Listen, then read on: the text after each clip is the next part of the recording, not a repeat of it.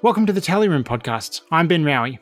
This is the final episode of the Tally Room podcast before this weekend's Australian federal election, so we'll be wrapping up the campaign, looking forward to election night, and discussing what long-term trends might be continuing or reversing at this election. My first guest today is Jill Shepherd. Jill is a lecturer in politics at the Australian National University, and her research focuses on public opinion and political behaviour in Australia. Hello, Jill. Hey, Ben. And my second guest is Peter Brent. Peter is an election watcher and writer for Inside Story. Hello, Peter. Hi, Ben. Hi, Jill. So, we're recording this episode on Monday morning. As of Sunday morning, we don't have the figures yet as of this morning, almost 2 million pre-poll votes have already been cast and over 1 million postal votes have already been returned, with a lot more early votes expected this week. In terms of polls, we had a news poll on Friday night that had Labor on 54% 2PP. That was stable from the last news poll. We've also had an Ipsos poll the previous weekend that had Labor on 57%, which is probably the strongest we've seen in quite a long time. But on the other hand, Essential poll has been showing the race to be a little bit closer, although it's been a little while since we've had one. And right now we're expecting all the last polls we're going to get will all be coming out between Wednesday and Friday. So we're in a bit of a pre-election lull in polling now. But you'd have to say overall, Labor is in a strong position. Jill, what will you be watching this week? I think we've got to sort through the sort of immediate aftermath of this housing policy announcement from the Coalition's campaign launch this weekend. This idea of being able to draw down on super to pay for your first home is not a new one. Tim Wilson particularly has been banging on about it for these last few years. And we know that it's one of these sort of strange things in the Liberal Party that it's, this sort of grows up like mushrooms in the dark, right? No one really wants to talk about it or bring it out into the light. But there is love for some of these sorts of policies. The fact they've dropped this on the table right at the end of the campaign and talking about those pre-poll and postal vote figures, Ben, like so many people have made up their mind by now. So why you drop this now and what you expect to happen is all kind of up in the air. This is, look, if nothing else, it's fun. It's strange, but it's fun. It's going to be a pretty torrid week, I reckon, for the campaigns generally. Jill's point is good that I think you said 3 million pre-poll, so that's about 20% or so of expected voters, a bit less, plus a lot of people have popped their vote in the mail. We don't know how many. So it is 1 week before election day, quote unquote.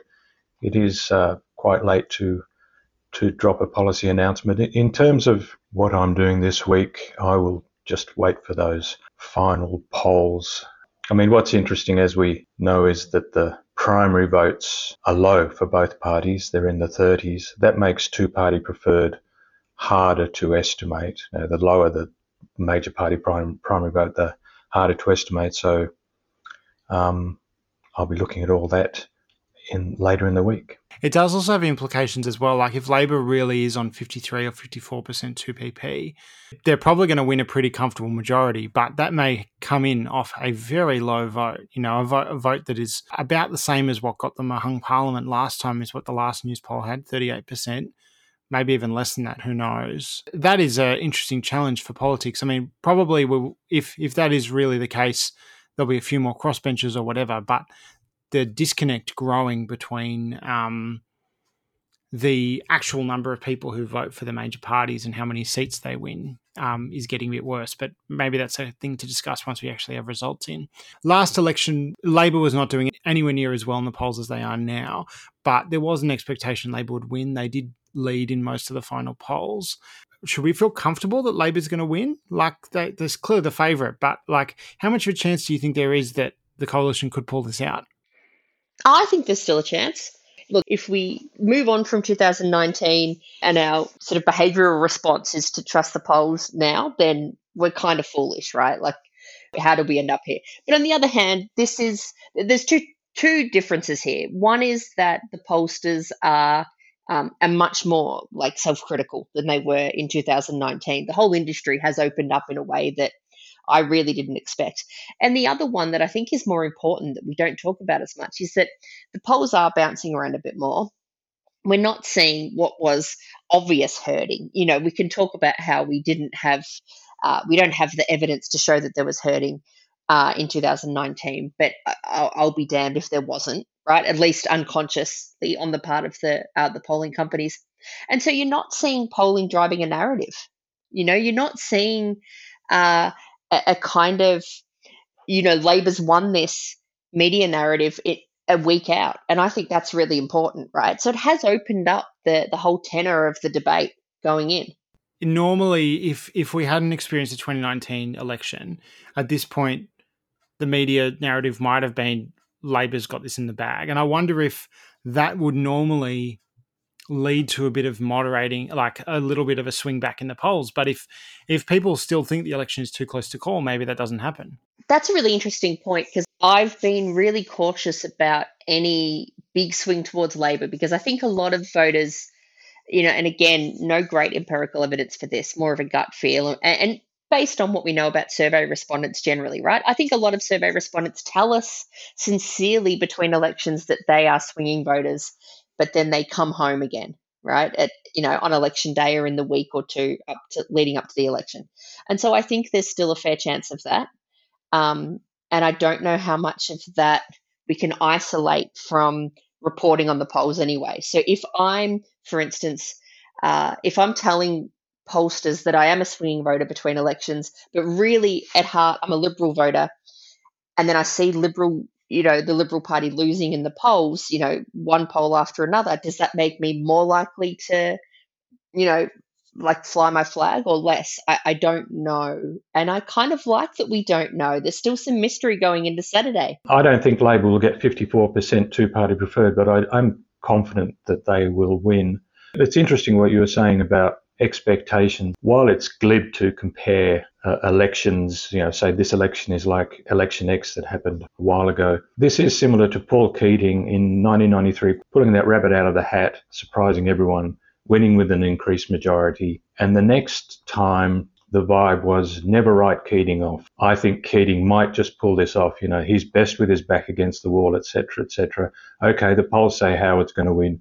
I think it'll be too close to call, blah, blah, blah.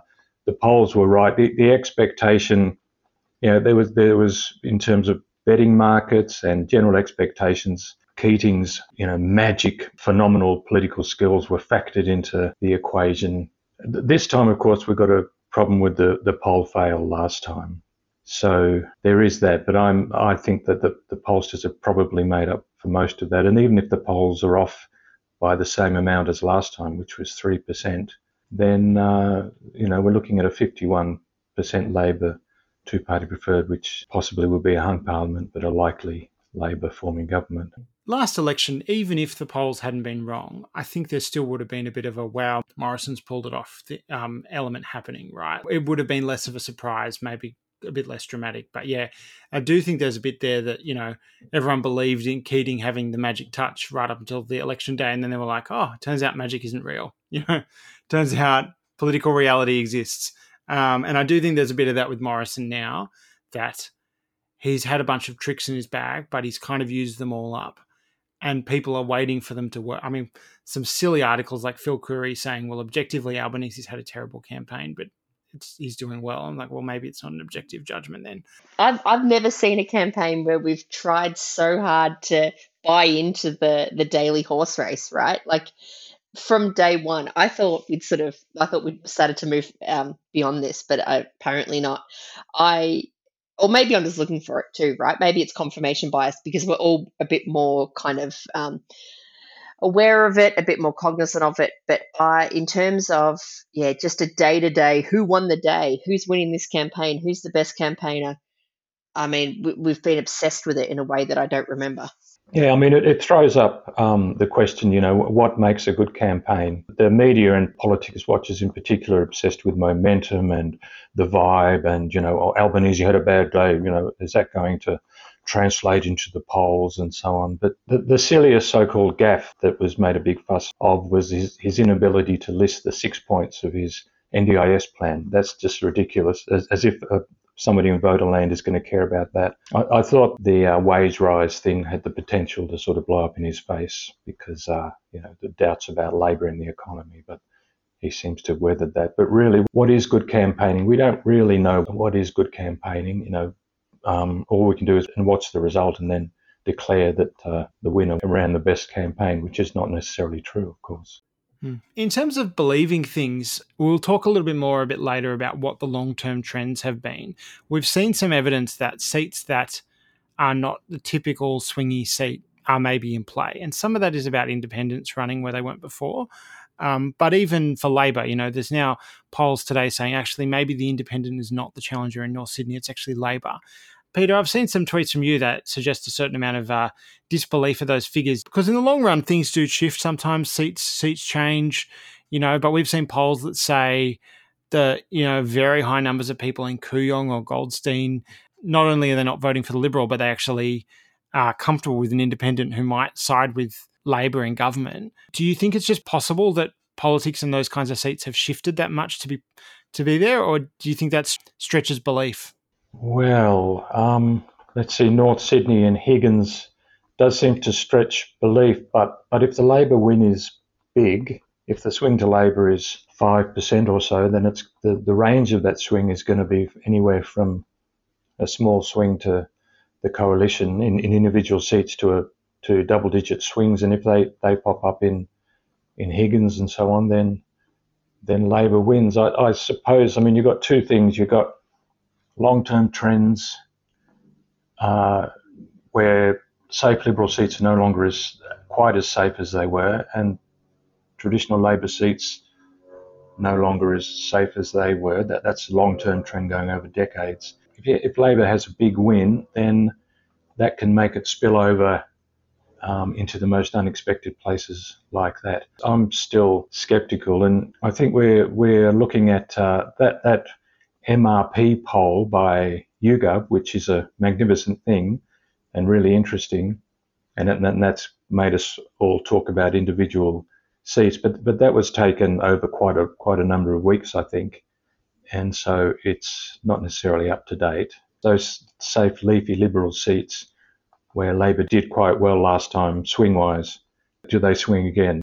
I think there's two things happening at the same time here. One is that I'm pretty sus that there is a wholesale movement from Liberal voters to the Zoe Daniels or the Allegra spenders, because that's where these candidates have to pick up votes from. And I'm just not convinced that will happen in sufficient numbers to get them over the line.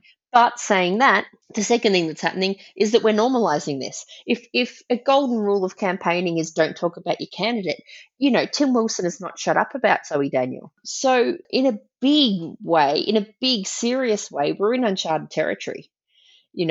This isn't your conventional sort of independent candidate pops up, oh, well, let's see how, this guy goes. This is a sort of different parameters for a local election that I'm used to in Australia. And so, look, if nothing else is going to be interesting. But they're the two thoughts I'm holding in my head at this point about whether we will actually see this swing on in these sort of teal seats. One interesting bit of analysis that I actually put up on my website on Sunday, I built a bit of a metric that looked at over the last few elections. I had a redistribution adjusted data, looked at which seats have just had the most swings, like one way or the other way, just average size of swings. And so then I grabbed like average of the 4 elections before 2019. And then I thought I'll compare that to the swing in 2019. Maybe there's a trend. Does it predict anything? 2019, if you just looked at total size of swing, it predicted nothing. But if you looked at which way the swing went, there was a really strong trend. The seats where the coalition picked up ground last time, because overall it was basically a standstill election, right? Like Labor gained some, coalition gained some, it largely washed out. The seats where the coalition gained ground are the seats that have traditionally swung a lot. And the seats where Labor gained ground are the seats that traditionally, I say traditionally, I'm talking about like 2007 to 2016 here, don't swing very much. So I don't know exactly what that means, but it does suggest last election, the places where Labor was picking up support are not the typical places that have the most swing voters, the kinds of places that tend to move the most. We could see a reversal of that trend this time, but it does feel like there's a bit of evidence that maybe that was the beginning of an ongoing trend of those kinds of voters not liking Morrison and moving, whether they move to Labor or move to an independent, but there's something happening that maybe is upending our previous expectations about what was possible. This is the next big thing we really don't know, right? And we talk about this all the time, like, oh, if the swing's on, here's where it'll be on. But most of that is hand wavy kind of folk wisdom, right? And I've seen you guys talk about this on Twitter, how hard it is to actually like calculate this, to calculate the sort of tipping point of different swings, which seats do fall and which don't, and are they, is that kind of linear? Because my sense would be it's probably not. When we get time to do this, like this is something that I think it's pretty incumbent on us to do, is to look at, who swings under different conditions. I think the 2019 swings can't be, there is no neutral position from which one can measure swings, but 2019 can't be mentioned without acknowledging that a lot of that was a reversal of the 2016 swings. And 2016 was a very weird election. I mean, you had the opposition winning Lindsay, which I don't want to be too fanatical about these bellwether seats, but that was pretty weird. And the swings then were strong, across more inner Western Sydney and other traditional Labor seats. They were strong to Labor, and they were in Liberal seats, they were to the government. So 2019 was a correction of that plus a bit more. But that's sort of the problem, right? Is there's always something that's contributing that's a little bit off-piste, or a little bit unique. So it's either historically unpopular leaders like Bill Shorten, or it's coming off, a weird result like 2016. There's always something up. And that's good, right? It's what keeps us all in a job. If these things were predictable, like we'd just replace us with an algorithm and we'd have to go find a real job. But to the extent that this helps to predict 2022, I'm a bit stuck. Except there are long-term trends. I mean, we can expect those trends that have been going for decades, since at least the 1980s.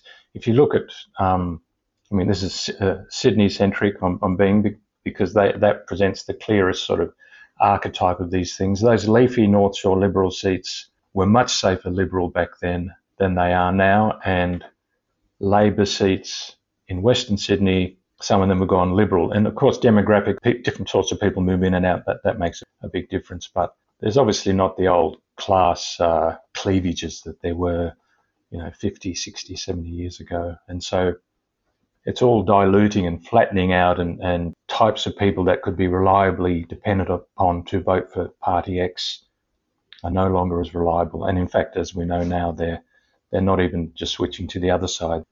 One of the most interesting trends at the 2019 election was a swing to Labor in areas with relatively high levels of education and income, and a swing to the Coalition in areas with lower levels of education and income. One of the features of this campaign has been coalition weakness in traditional heartlands in the inner cities, the exact electorates where they lost ground in 2019. They are in danger to a number of independents, but Labor is also showing interest in seats like North Sydney. Meanwhile, Scott Morrison has been pursuing a strategy to poach more socially conservative outer suburban voters from Labor to offset inner city losses. In the short term, political trends tend to be cyclical, with the same kinds of seats swinging back and forth. Over longer time periods, we do see shifts. Peter, do you think we are in the midst of a long-term realignment in how these different demographics vote? Yes, and I think we've already, I've already talked about this a bit. That basically it's less party allegiance is much weaker than it used to be, and so this is reflected in pretty much most demographics that you can look at, including geographic ones. Liberal areas are not as strongly Liberal, Labor areas is not as strongly Labor. People on high incomes are not as reliably Liberal voters, and people on low incomes not as reliably Labor voters. And so there's a kind of flattening out of partisan groups. But in terms of individual, we always have to be careful with individual swings at elections, because they can correct the next time. Yeah, look, I agree with Peter more broadly, and he's mentioned class a couple of times, and that's, that sort of looms large, right? And the parties haven't necessarily kept up with that. I think they try, but they're not really built to be agile and, particularly responsive as institutions. I think, though, we do underestimate voter loyalty in Australia, and as voters, we put up with a hell of a lot from our parties. We can excuse them all manner of sins and keep voting for them. And we sort of haven't seen those chickens come home to roost yet. We haven't really seen the kind of backlash against the parties that we may have expected. Now, whether that starts now, if we see primary votes down in the 30s for both major parties, then that's something, we're probably not going to get there, but the worst polls have suggested that for the majors this year. I think it's coming, though, and I just don't see a plan from the parties to try to address it. I think if they knew what to do, they'd do it. But as you say, it is something that's happening across the democratic world. At the last election, the major parties' total was 75%, and it looks like it's going to be a little bit less this time. So, I mean, I think they are both losing support. We have preferential voting, which sort of mops up all the spillage and brings it back to the parties, and that masks a lot of the problems in Australia. So they're just going to keep declining, and I suppose a reason they don't know what to do is because there's nothing they can do, because their original raison d'etre are long past. They now exist because of institutional inertia, and they're there because they're there, but one day I guess they won't be. It's interesting what you said earlier, Peter, about it flattening, which it's not really the way I'd thought of it. I thought of it a little bit about different electorates, different demographics kind of swapping places. But, of course, that swapping is not such a dramatic effect that, the Liberals won't be competitive on the Northern Beaches or anything, except where Zali Steggall's running. But in terms of Labor and Liberal contests, certainly. So maybe we are just seeing a little bit more of, like, places just voting similar to each other. Like the things that distinguish people not being so geographically concentrated. One bit of analysis that I did on Sunday that you can find on the Tally Room is I looked at over quite a long time period, since the 1950s, what's the state two-party preferred and what's the national two-party preferred and what's the difference between them, bearing in mind everything you said, Peter, about the limitations of two-party preferred, which is true. And it is interesting because you do see Victoria has had a long-term trend of becoming better for Labor, and New South Wales has had a long-term trend of getting worse. And then you have WA and Queensland in particular that have generally been pretty right-wing. One of the things I've noticed when I then compare those numbers to the state polling breakdowns, for whatever they're worth, which are not perfect, it suggests overall most states, maybe not New South Wales, which was already very close to the national average, but the other states are converging. The polls now are suggesting Labor's going to pick up more growth in Queensland and Western Australia, and if anything, they're not going to pick up very much in Victoria and South Australia. So maybe at the end of this election, the states are all going to look a little bit closer to each other than they do now. I think it's too early to tell. Let's wait till this time next week, because those aggregate state portions of national polls are generally not great before elections. So it's too early to tell. But I think the main thing, as you mentioned, Victoria has been spectacular in it used to be pretty well, it could be said what kept Labor out of office, especially after the split of the 1950s. And since 1990, it's given two-party preferred majorities to Labor at, I think, every time except maybe two. I mean, even when Labor's lost, they've won two-party preferred majorities in Victoria. Someone pointed out to me when I showed them this data last night that you can see the state bank collapse in Victoria in 1990. Victoria voted very strongly for the Liberal Party in 1990 and then went straight back to their, by 1996, had resumed their trend in the Labor direction. Anyway, I recommend for people to go and have a look at that when you get a chance. So what really stood out to me, and I'm a Victorian, so I'm sort of used to this idea that, the jewel in the Liberal crown and all of these things. But I think there's something to that. And I think it is that the organisation in Victoria got bad. That, the Liberal Party organisation, it tore itself apart. I think at the same time, the Liberal Party organisation in New South Wales has been a lot more successful. So when we talk about campaign effects, and, we sort of bang on about candidates and local swings and all of these local campaign effects, and Peter and I probably in our, individual ways try to push back on those narratives generally. But I think there's something that we haven't talked about much here, and it is just the competence of the party. And at the moment, I don't know where the competence necessarily is. I guess we can rake over the coals next week and decide who run the best campaign, to circle back to that question from earlier, or who had the better campaign headquarters. But that's something that's a little bit sort of untouched. And I wonder how much of that explains this swing towards Labor in Victoria over time and towards the Libs in New South Wales, and how much of it is demographics.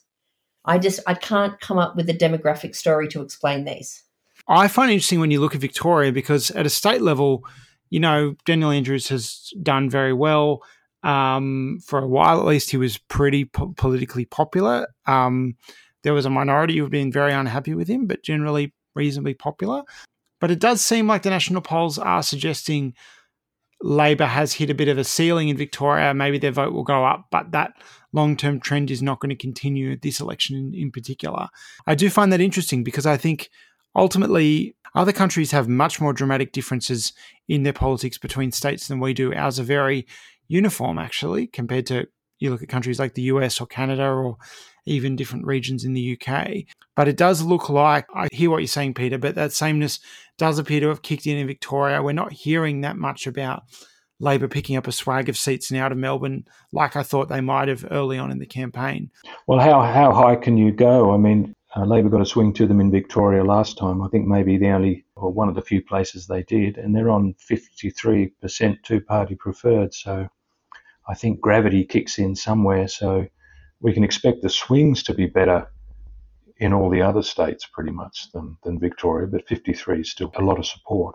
I guess that's what I'm saying is ultimately if you look at it and go, is Labor going to pick up ground where they've already had a good trend, or are they going to pick up ground where they haven't done that well? I think at the moment it looks like the latter is probably true. Well, Queensland has to. I mean, from a 42% two-party preferred, I mean, if they don't make a big gain on that, then that'll be indicative that they haven't won the election. They have to get at least a 4 or 5% swing. I think they are going to gain ground in Queensland. I think one of the things I'm going to be most interested in watching is what happens in central Queensland, because the LNP gained big swings in those seats last election, and Labor clearly has ambitions to win them back. But right now, you're not hearing very much about those seats. And I think probably that swing in Queensland will be more concentrated in the suburban southeast. I think if Labor didn't think they could pick up seats in, sort of from the Sunshine Coast north, they wouldn't be talking about coal, because it does them too much damage elsewhere. But the fact that they do hold this kind of door open to new coal mines, to the coal industry generally, shows that they think these seats are in play. They probably have better information than I do at this point. And for better or worse, that they seem to be able to tap into something there by talking about coal once every 3 years. The way I see Queensland, especially the big swing last time, is that it was concentrated in coal places. Capricornia, the biggest swinger in the country. But there's also a Queensland us against the world mentality that sort of grips the whole state. I sort of compared it to Tasmania in 1983 when Bob Hawke won. They suffered a massive backlash in Tasmania because of the dams issue. They didn't care because they won, and they inadvertently triggered something like that in Queensland last time. I mean, I'm sure Capricornia will swing back, but not enough to go back to Labor. Well, implicit in this argument about Queensland is that there's something closer between, the seat of Brisbane or the seat of Dickson. And, there's something that binds them with Capricornia that doesn't bind Brisbane and Sydney, or Dickson and Grayndler. And I'm less sus on this. I just worry that those of us from the south, look to the north and say, oh, they're all very strange up there. There's something about Brisbanians that's just a little bit different, and we can't control for this in any kind of analysis. But I'm just not convinced of that. I think they're just like us.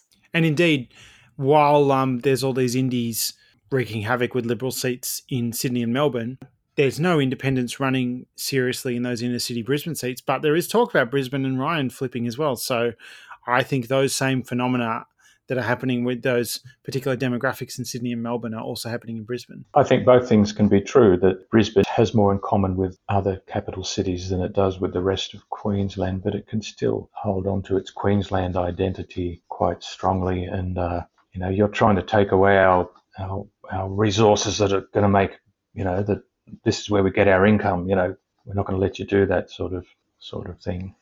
I guess the bigger question there is whether we think these state-based cleavages are more or less important than urban-rural cleavages. I got excited during COVID. I'm happy to sort of admit that. I thought we might have seen state identity front and centre in this campaign. We haven't seen it. Maybe there's some of it in Albanese's frequent trips to Perth. Maybe he's trying to leverage some of that kind of WA pride, but for the most part, it's felt like a normal campaign. And we're not going to see the sort of Victorian, New South Wales, Queensland, whatever, sense of pride leveraged at all. So our final seat of the week this week is the outer suburban Brisbane electorate of Dickson. Senior Minister Peter Dutton has held Dickson since 2001 for the Liberal Party and the Liberal National Party, but he's never held the seat that comfortably.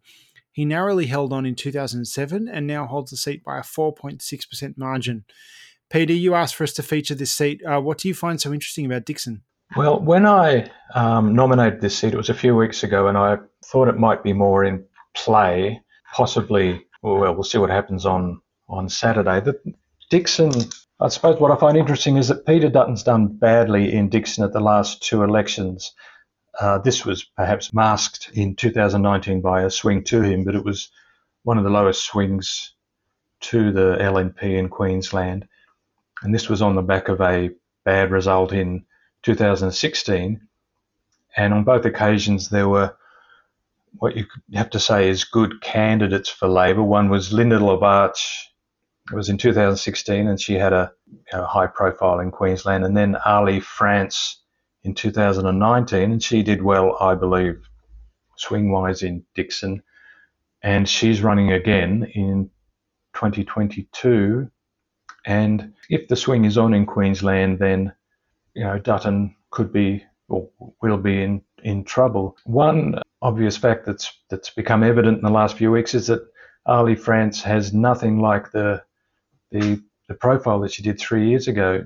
Last time she was all over the news, it seemed to me, from memory, assisted by Dutton confusing his audience with the Sky After Dark audience and criticising her for saying she was taking advantage of her disability or something. But she barely gets a mention this time, and so maybe those two results were one-offs. Those of us with longish memories will remember that the seat became notional after a redistribution in 2009, I think, 2008. The seat became notional Labor, and Peter tried to move to another seat, but he was knocked back, and so he had to go back. But since then, Queensland has been strongly LNP.